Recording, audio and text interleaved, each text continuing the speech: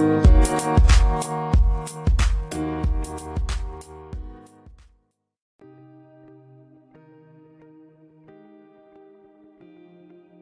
a ir a la palabra de Dios en el libro de los Hechos, capítulo 2, lo que sucedió en el aposento alto. Gloria a Dios. Vamos a leer la porción bíblica en Hechos 2, versículos del 1 al 4. Y como siempre lo decimos antes de empezar, Colosenses 3, 17, y lo que hacéis, sea de palabra de hecho, hacerlo todo en el nombre de Jesús. Nosotros leemos la Biblia en el nombre de Jesús. Versículo 1 de Hechos capítulo 2.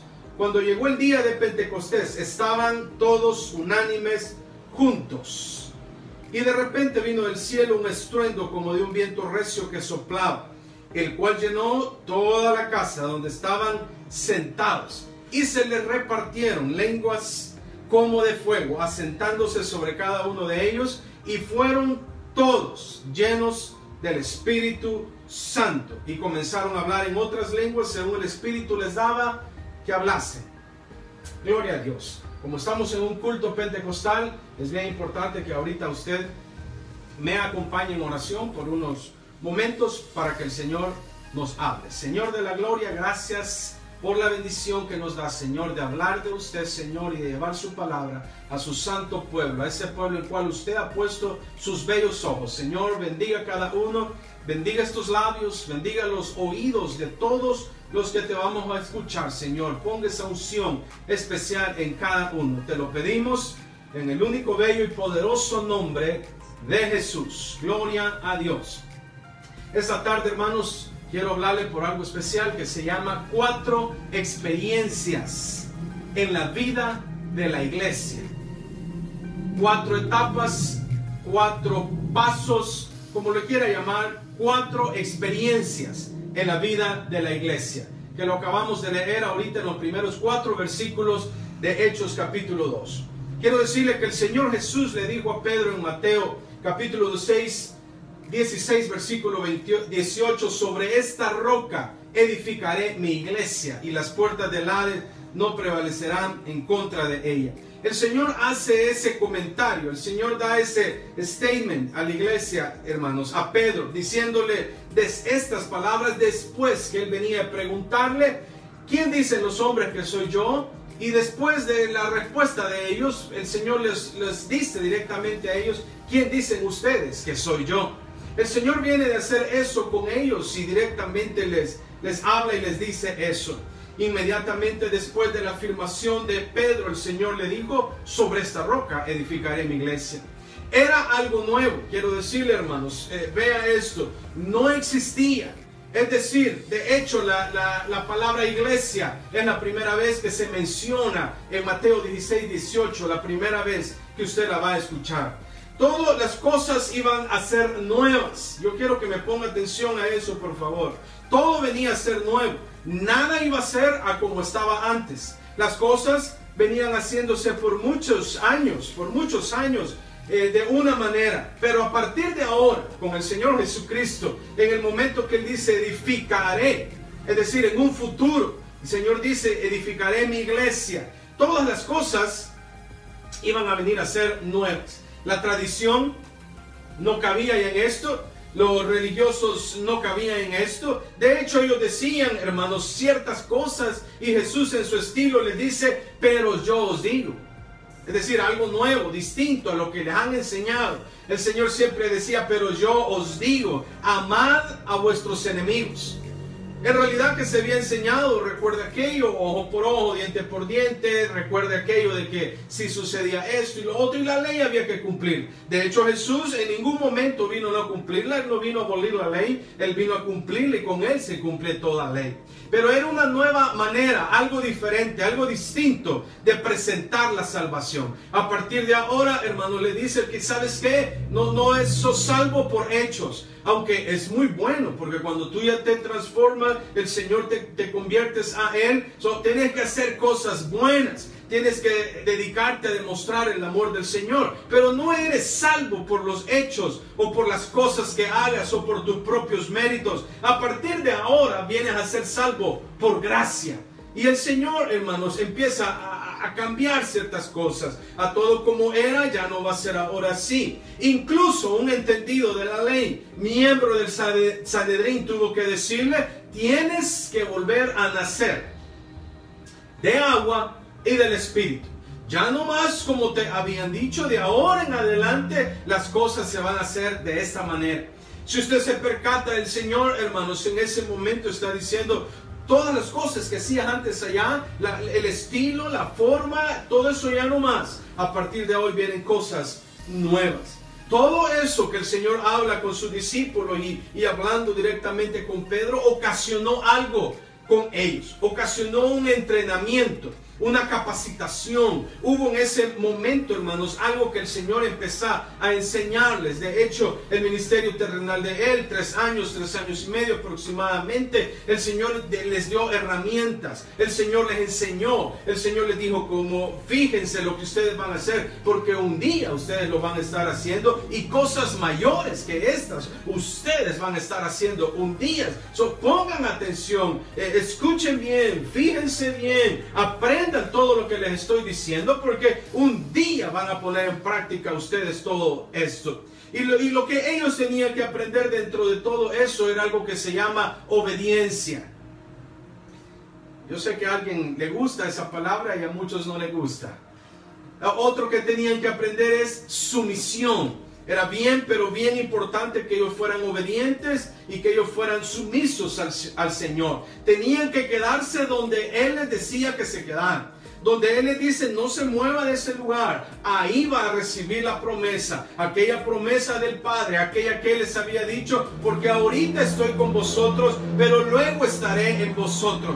El Señor, hermano, les está diciendo que tienen que ser obedientes. Se quedan en Jerusalén, en oración, en comunión unos con los otros. El hacer lo anterior, ya que los discípulos hicieron lo que el Señor decía, eso ocasionó el mayor movimiento pentecostal de la historia. A causa de esto, fíjense bien, los escogidos, a los cuales el Señor había puesto sus ojos en ellos, a los cuales el Señor había llamado para que ellos siguieran lo que Él estaba enseñándoles, así como a nosotros. El Señor todos los días nos enseña, todos los días nos capacita. Él ha puesto sus bellos ojos en nosotros. ¿Por qué? Porque Él quiere que nosotros llevemos las buenas nuevas de salvación a otros.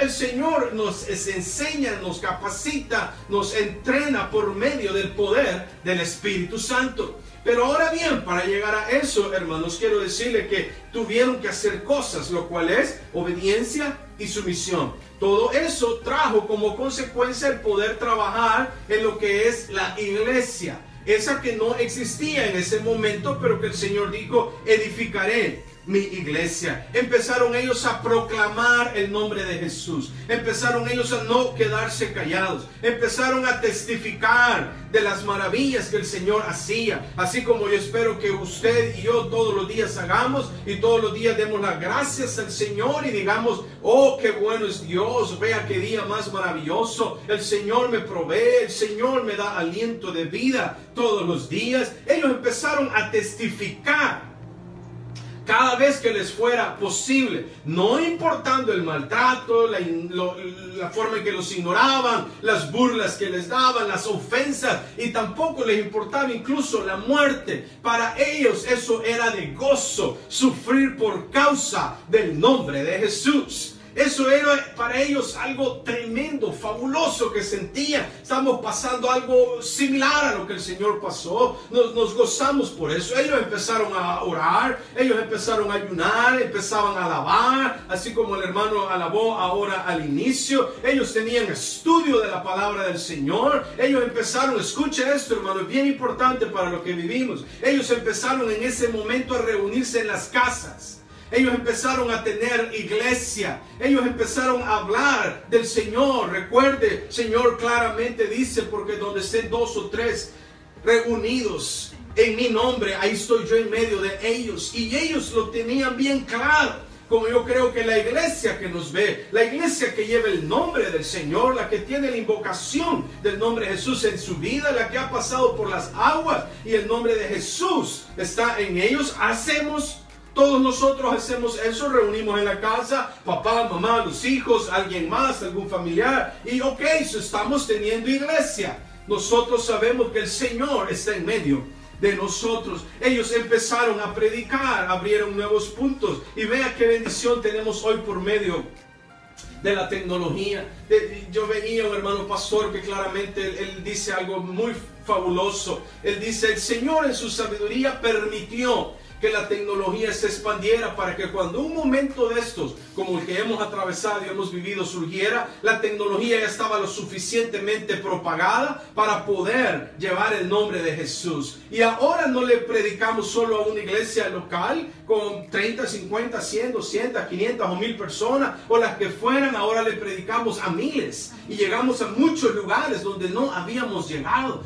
El Señor, en su perfecta voluntad, Él permite y empieza a darles a ellos poder, hermanos, como dice Hechos 1:8, pero recibiréis poder cuando haya venido sobre vosotros el Espíritu Santo, y me seréis testigos en Jerusalén, toda Judea, Samaria y hasta lo último de la tierra. El Señor los llena de poder a cada uno de ellos. Ellos empiezan a invitar. Ellos, ahora lo podíamos traducir esto como, ellos empiezan a darle share a todos los videos, empiezan a tag a las personas, empiezan a mandarle por Messenger, empiezan a mandarle por WhatsApp, empieza a usar Zoom, empieza a usar otras plataformas. Hermano, ¿por qué? Porque empiezan a invitar, empiezan a decir: ahora el Señor ha permitido esto. Y tú que vives en Australia, al otro lado del mundo, desde aquí te invito a un culto. Mi pastor tiene la unción, mi pastor tiene el mensaje de la verdad. Y estamos, hermanos, ahora teniendo más cada vez cultos para la gloria del Señor.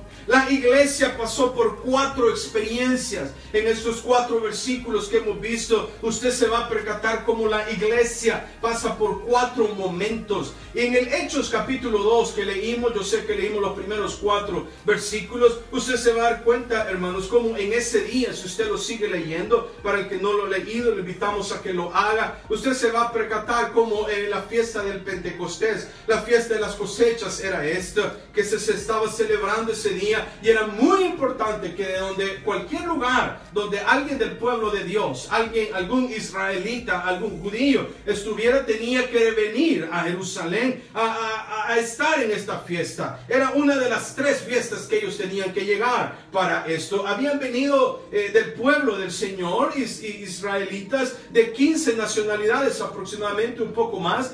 Todos ellos habían venido a celebrar. Cuando se dan cuenta de lo que está sucediendo, fíjense, el primer versículo, hermanos, que leímos de Hechos capítulo 2, claramente nos dice: cuando llegó el día de Pentecostés, estaban todos unánimes juntos. Muy importante, la primera experiencia de la iglesia es estar juntos, estar unánimes. Bien importante eso, la primera experiencia, el primer paso que la iglesia tenía que dar, la primera etapa en que ellos iban a encontrar para ser y hacer iglesia es estar juntos. Ahora bien, quiero definirle la palabra unanimidad. Unanimidad es el consenso al que llega un grupo de personas. Se ponen de acuerdo para realizar alguna acción en conjunto.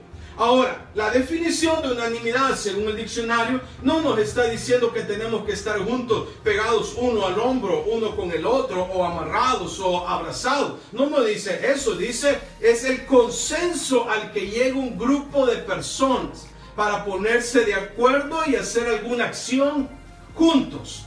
Es decir, que usted y yo, a pesar de las 5,000 o 7,000 millas de distancia en las que estamos ahorita, estamos juntos. Tenemos un mismo pensar, tenemos un mismo sentir. Nosotros estamos pensando, estamos sintiendo, alabando, adorando al Dios de la gloria, al Señor Jesucristo. Y eso nos hace a todos nosotros estar unánimes juntos en el nombre del Señor. Ellos pensaban lo mismo. Ellos estaban de acuerdo en hacer lo mismo. Y sobre todo, ellos sentían lo mismo. Es que vea, usted puede estar uno junto al otro. Usted puede estar amarrado incluso con el otro, pero no sienten lo mismo. No piensan lo mismo. Las mismas metas debemos de tener. los mismos planes, los mismos objetivos. Y eso no es de que yo hago una lista y la pongo a un lado y digo, estas son mis metas, estos son mis planes. No, nuestra meta, nuestros planes, nuestros objetivos son los objetivos del Señor. Y los planes de Él es que vayamos y anunciemos su nombre, el arrepentimiento en el nombre del Señor, el bautismo en el nombre del Señor, la llenura del Espíritu Santo de Jesús en cada uno de los que creemos en Él. Entonces esas son las metas. Por tanto, id y hacer discípulos a todas las naciones. También el Señor dice que se predicase el arrepentimiento y el perdón de pecados en su nombre, que se bautizase en su nombre. Entonces, esos son los objetivos, esos son los planes que nosotros tenemos, llevar el nombre de Jesús a todo aquel que no le ha llegado. Esa es la unanimidad.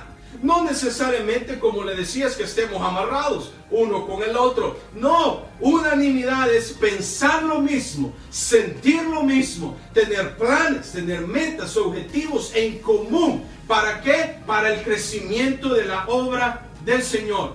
Escucha esto, hermanos. Nadie agarraba camino por sí solo. Nadie decía, yo tengo una mejor idea que tú. Oh, ¿sabes qué? Yo hablo mejor que tú. Yo predico mejor que tú. Yo enseño mejor que tú.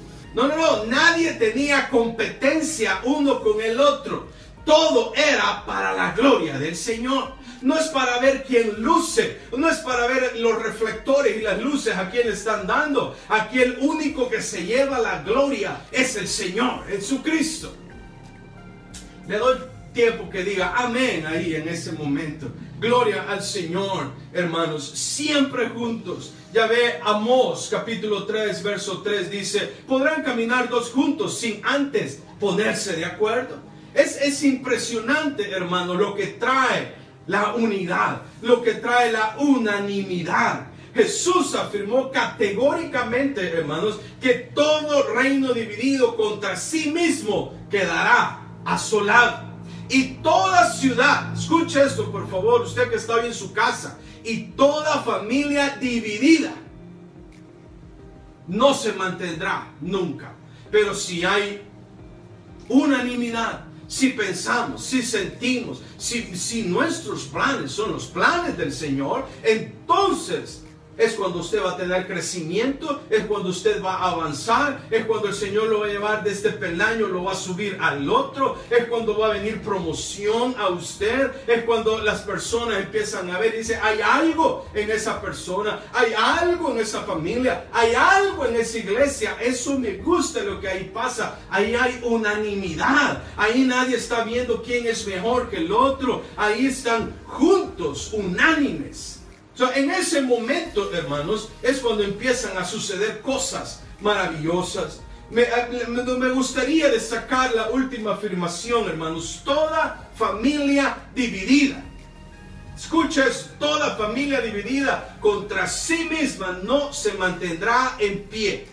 Cuando el diablo, hermanos, viene, Satanás, Lucifer, la serpiente antigua, como usted le quiera llamar, viene y mete el pie, hermanos, para que la puerta no se cierre y se logra meter por una hendidura, es el momento en que usted empieza y su familia a caer. Eso tiene que tener mucho cuidado. Los acuerdos matrimoniales, por ejemplo, hermanos, logran que una familia se mantenga en pie, unida. Cuando uno de los dos busca su propio beneficio, déjeme decirle que nunca va a resultar muy bien. Se requiere, por tanto, que todos ejercitemos virtudes personales, indispensables para poder caminar juntos, amarnos los unos a los otros. Tiene que haber obediencia, tiene que haber sumisión. Una iglesia dividida no va a llegar muy lejos. Una iglesia que no esté de acuerdo, una iglesia que los líderes no apoyen la visión del pastor, que los diáconos se quieran hacer lo que ellos dicen, que las líderes de mujeres por su lado con sus actividades aparte, que los jóvenes por otro lado y nadie está junto, unánime, en un mismo sentir, en un mismo pensar. Entonces la iglesia no va a crecer. Es decir, nuevamente le digo, la iglesia no son las paredes, somos nosotros los que llevamos el nombre de Jesús a otros. siempre que el pueblo de Dios estuvo unido, pensando lo mismo, hermanos, sintiendo y haciendo lo mismo, tuvieron éxito. Dios los apoyó. Siempre, hermanos, siempre los respaldó en todo momento. Lo que ellos requerían y necesitaban, el Señor se lo suplía.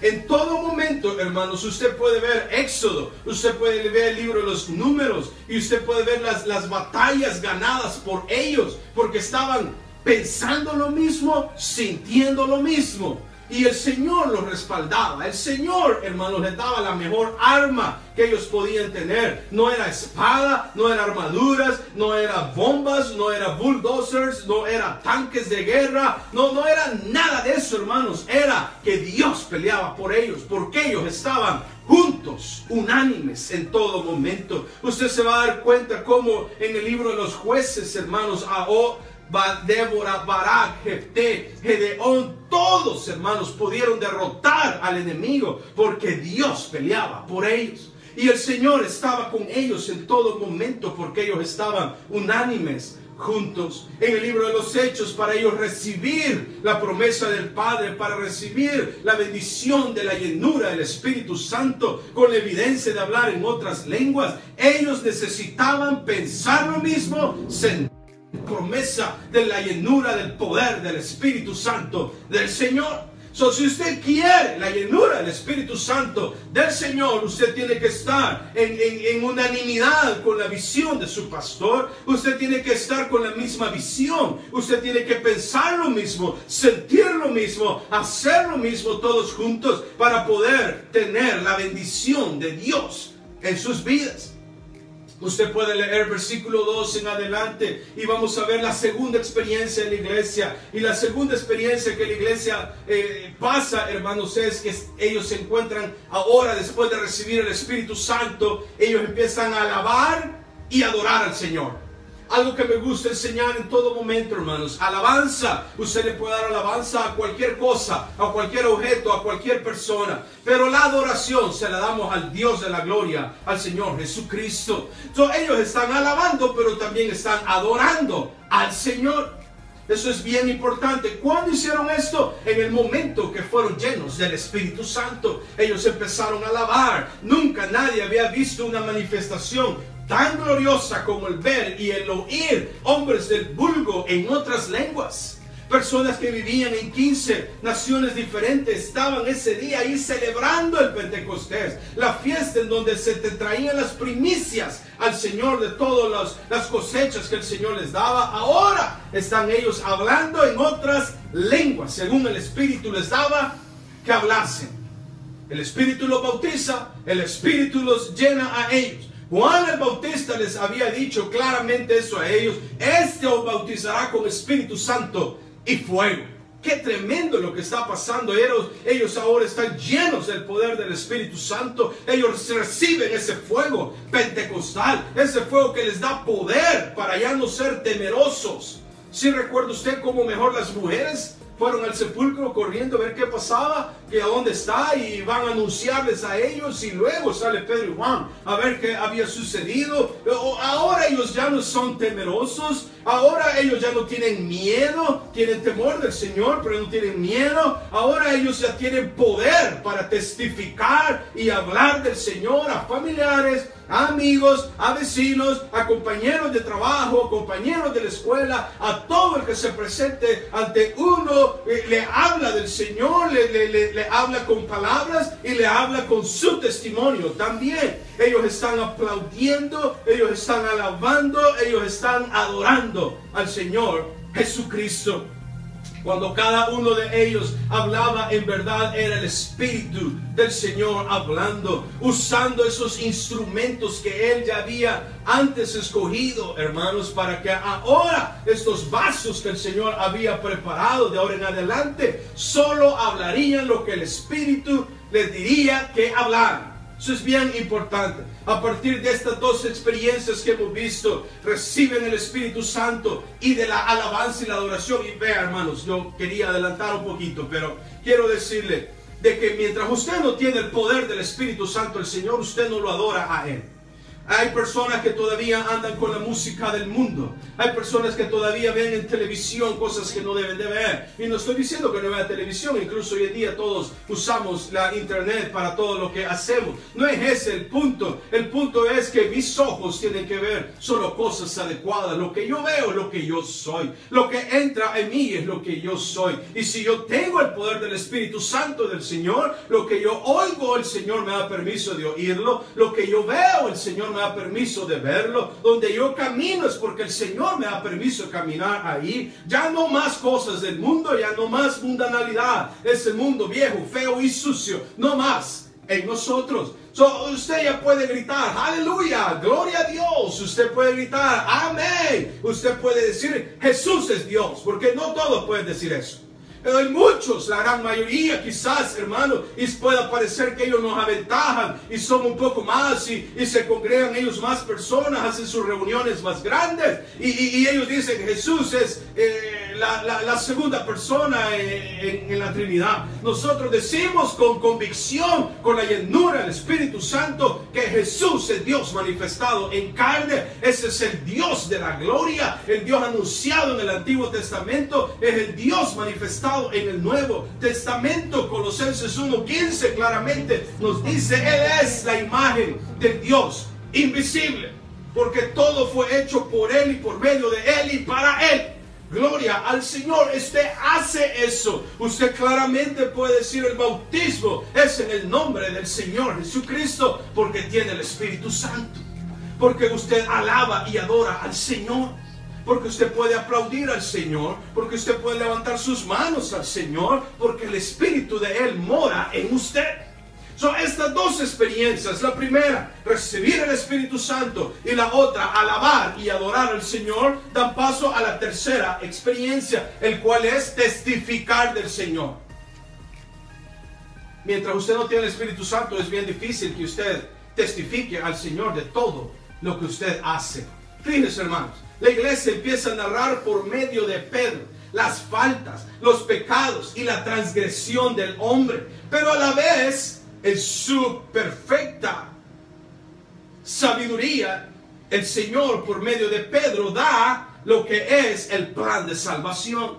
Y empieza a explicar lo que ha pasado. Empieza a decirle, no, un momento, ustedes dicen que está lleno de mosto. No, para nada. Aquí lo que ha sucedido es que se ha cumplido lo que dijo el profeta en Joel 2, capítulo 2, versículo 28. En los postreros días, dice Dios, está hablando Pedro en este momento, citando a Joel 2:28, derramaré de mi espíritu sobre toda carne, y vuestros hijos, vuestras hijas profetizarán. Y empieza Pedro a decir, hermanos, empieza a hablar, empieza a testificar, empieza a decir Jesús, varón aprobado por Dios. Empieza a decir, ustedes hicieron aquí, ustedes hicieron allá. Pedro, junto con los demás, habiendo recibido el poder de lo alto, dejó de ser aquel hombre común y corriente, y Dios mismo lo llenó con poder para poder dar testimonio al que está perdido y darle los pasos de salvación de sus almas.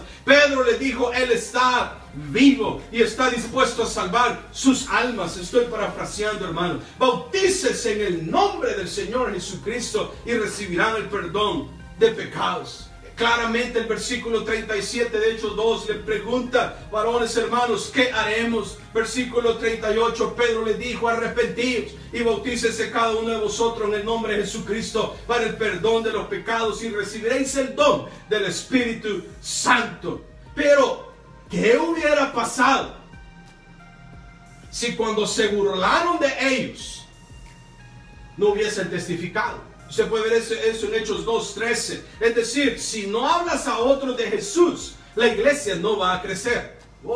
Alguien tiene que haber puesto atención a eso. Si no habla a otros de Jesús, la iglesia no va a crecer. Si no invitas a familiares y amigos, a compañeros de trabajo, de estudio, en fin, a toda persona, si tú no lo invitas a conocer de Jesús, la iglesia no va a crecer.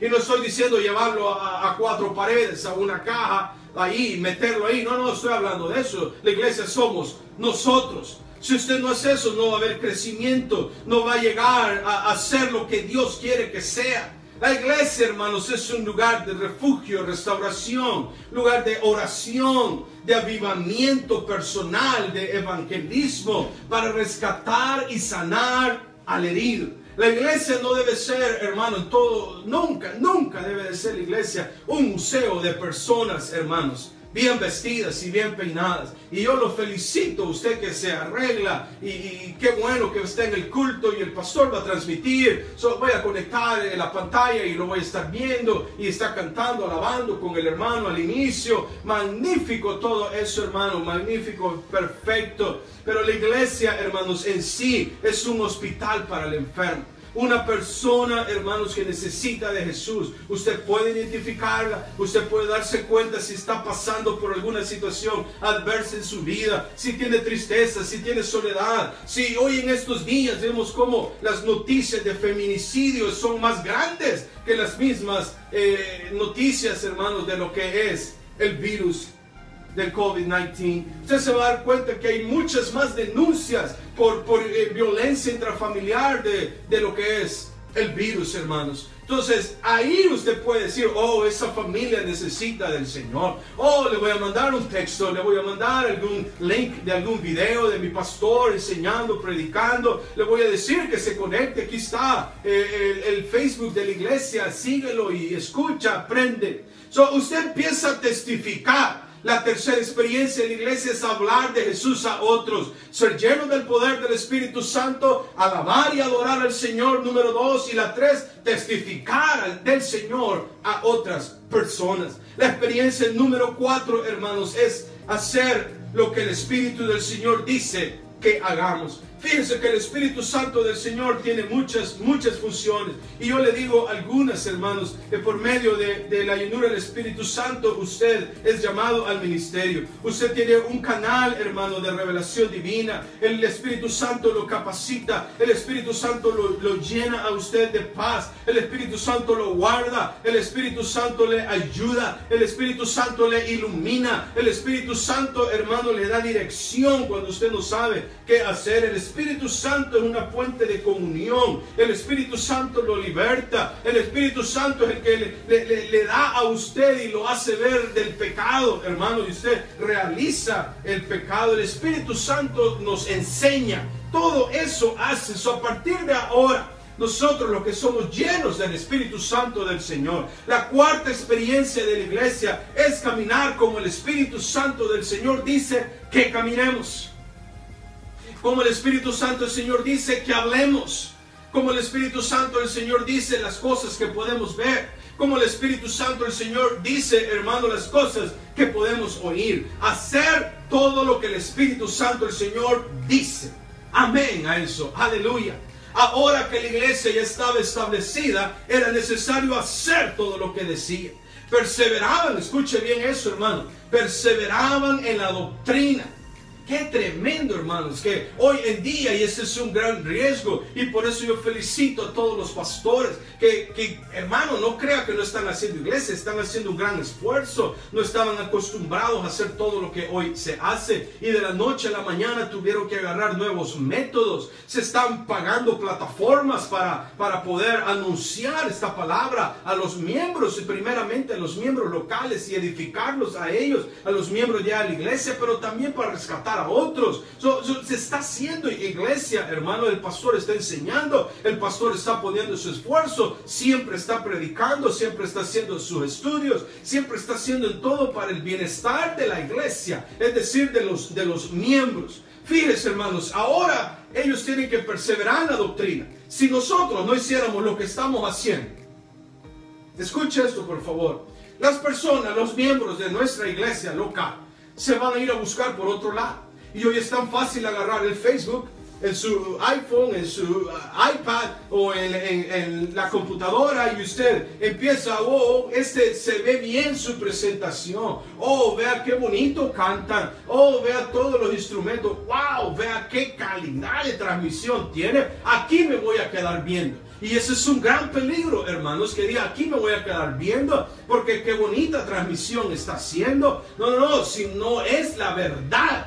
la que está hablando esa persona. Usted rápidamente siga scrolling down su teléfono, usted siga pasando y no, yo necesito buscar, vaya al botón de search y usted pone Aposento Alto UPCI, Aurora, Colorado, Pastor Jason, y usted, ese es el que necesita buscar. Usted no va a decir, oh, qué bonito se ve acá, estos quieren, wow, vea el stage de ellos. No, nosotros no usamos stages, nosotros usamos altar para el Señor, para alabarlo, para adorarlo, para darle la gloria que merece el único que es dueño de la gloria, el Señor Jesucristo. Amén, aleluya a eso. ¿Por qué? Porque dice acá, hermanos, a partir del versículo 42, que perseveraban en la doctrina. La palabra doctrina, conociéndola, que significa enseñanza. Es decir, ellos perseveraban en la doctrina de los apóstoles, en la enseñanza. Fíjese, hermano, porque cualquiera puede venir a enseñarle cualquier cosa. Y aún así viniera, hermanos, alguien de estos, un ángel del cielo, yo mismo, a decirte, y no te hablo de esta verdad, sea anatema. Y escuche, hermanos, la verdad es que Dios es uno. No son dos, no son tres, y el corito que cantamos, ese coro pentecostal, ya sabemos, Dios es uno y su nombre es Jesús.